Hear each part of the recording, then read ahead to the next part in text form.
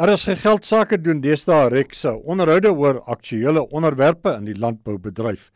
Die gesprekke word weekliks gedeeltelik op RSG Geldsaake uitgesaai, terwyl die volledige onderhoude in potgooi formaat op Moneyweb se webtuiste geplaas word. En dis www.moneyweb.co.za.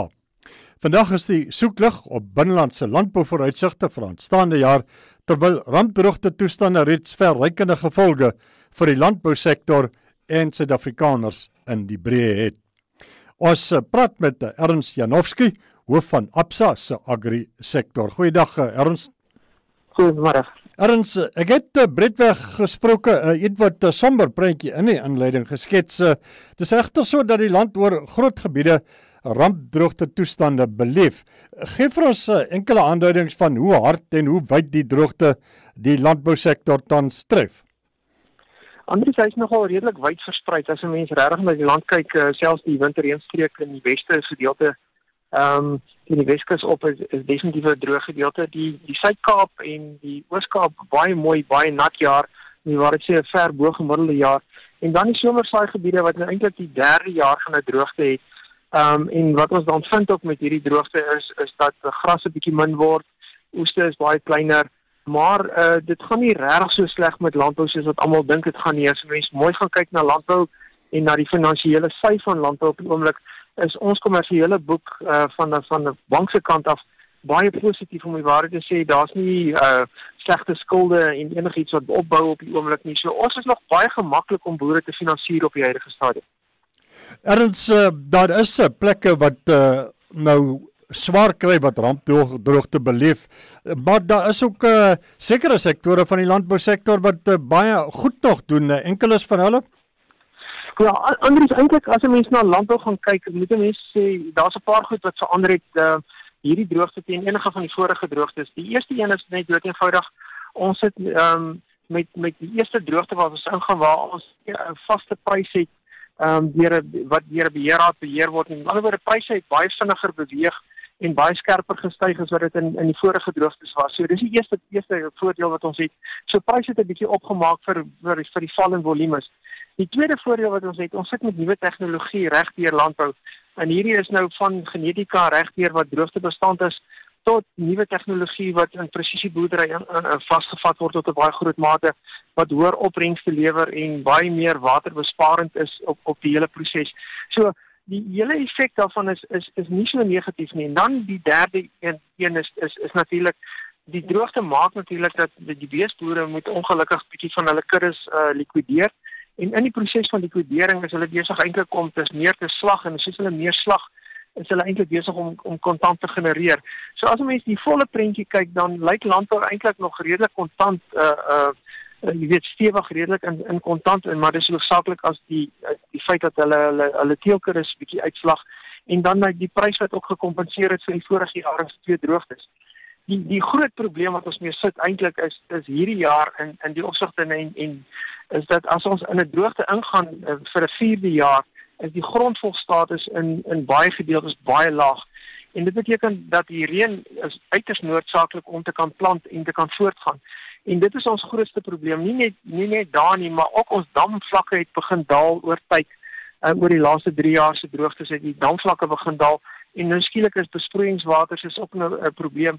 Jy kry begin nou laat stede begin praat van waterbeperkings ensovoorts. So die effek van die droogte is eintlik in die volgende seisoen in. So die kritiese grondslag op die huidige stadium tot en met nou gaan dit goed. Maar die dobbelsteen is nou gegooi, dit het begin reën, die mense is besig om te plant. En dit gaan nou afhang van, gaan dit in Desember maand, in Januarie en Februarie reën. Dis eintlik wanneer die groot dobbelsteen gegooi word op die huidige stadium.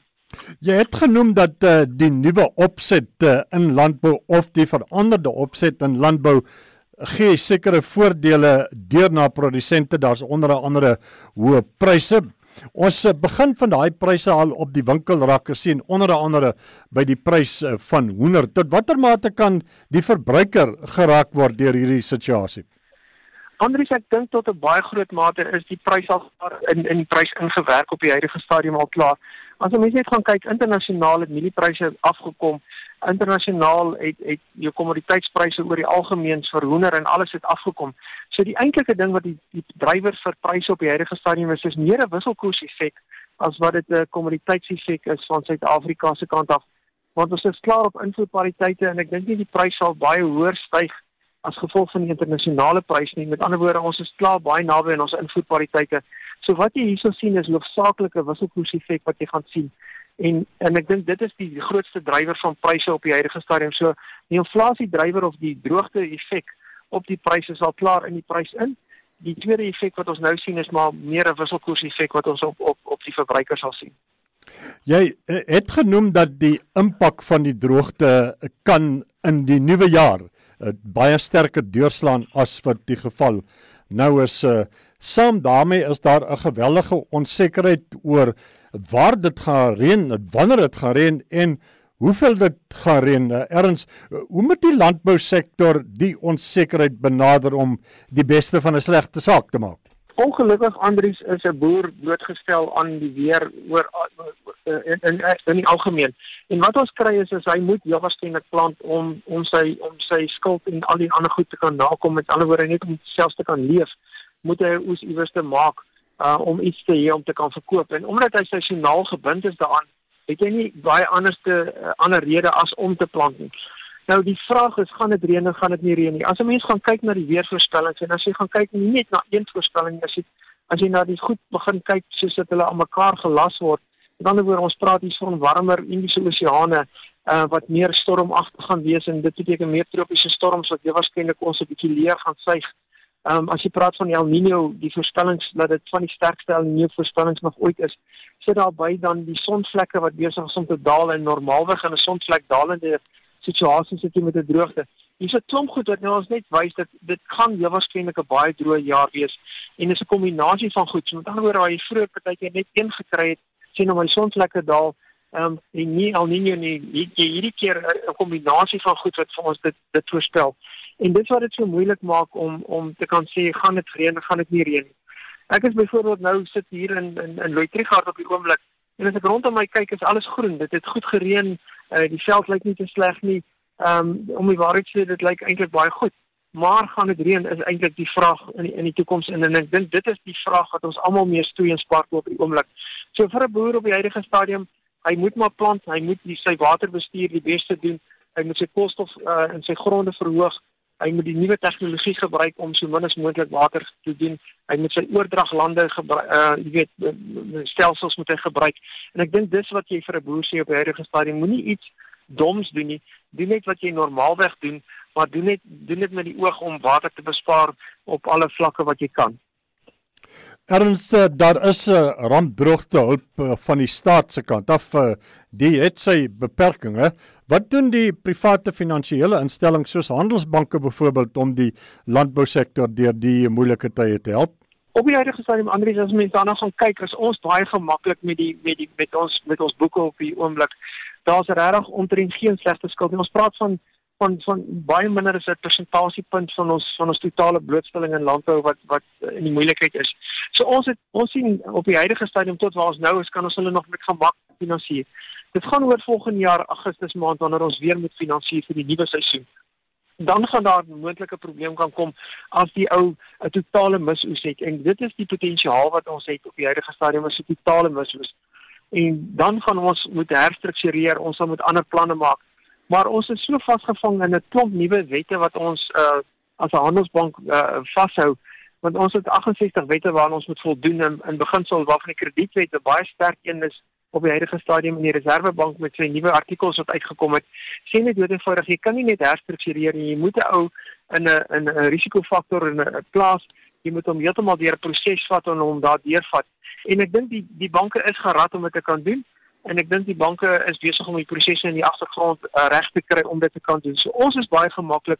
Ons sal hulle definitief nog volgende jaar kan deurvat en die jaar daarna selfs as ons moet. Opsommend, Ernst, jou landbouboodskap aan die landbousektor en Suid-Afrikaners in die breë? As ek na die landbou kyk in die breë is dit gaan hierdie spel wat op die huidige stadium gespeel word is vir my meer 'n wisselkoersspel as enigiets anders en die wisselkoers soos ons hom sien op die oomblik gaan by ons bly uitblaas. Met ander woorde, ons gaan 'n verswakkende wisselkoers kry en dit gaan die landbou bevoordeel. So wat ons vir die boere sê op die huidige stadium, dis nog nie tyd om op te hou boer nie, dis nog tyd om te belê. Ek dink daar's 'n baie positiewe prentjie wat ons kan doen, want as kommoditeitspryse styg, gaan die boere meer geld maak en dit is hoofsaaklik gedryf op die huidige stadium eerder deur die wisselkoers as deur die internasionale pryse wat ons aflei in Suid-Afrika. Dit was Ernst Janovsky, hoof van Absa se agri-sektor.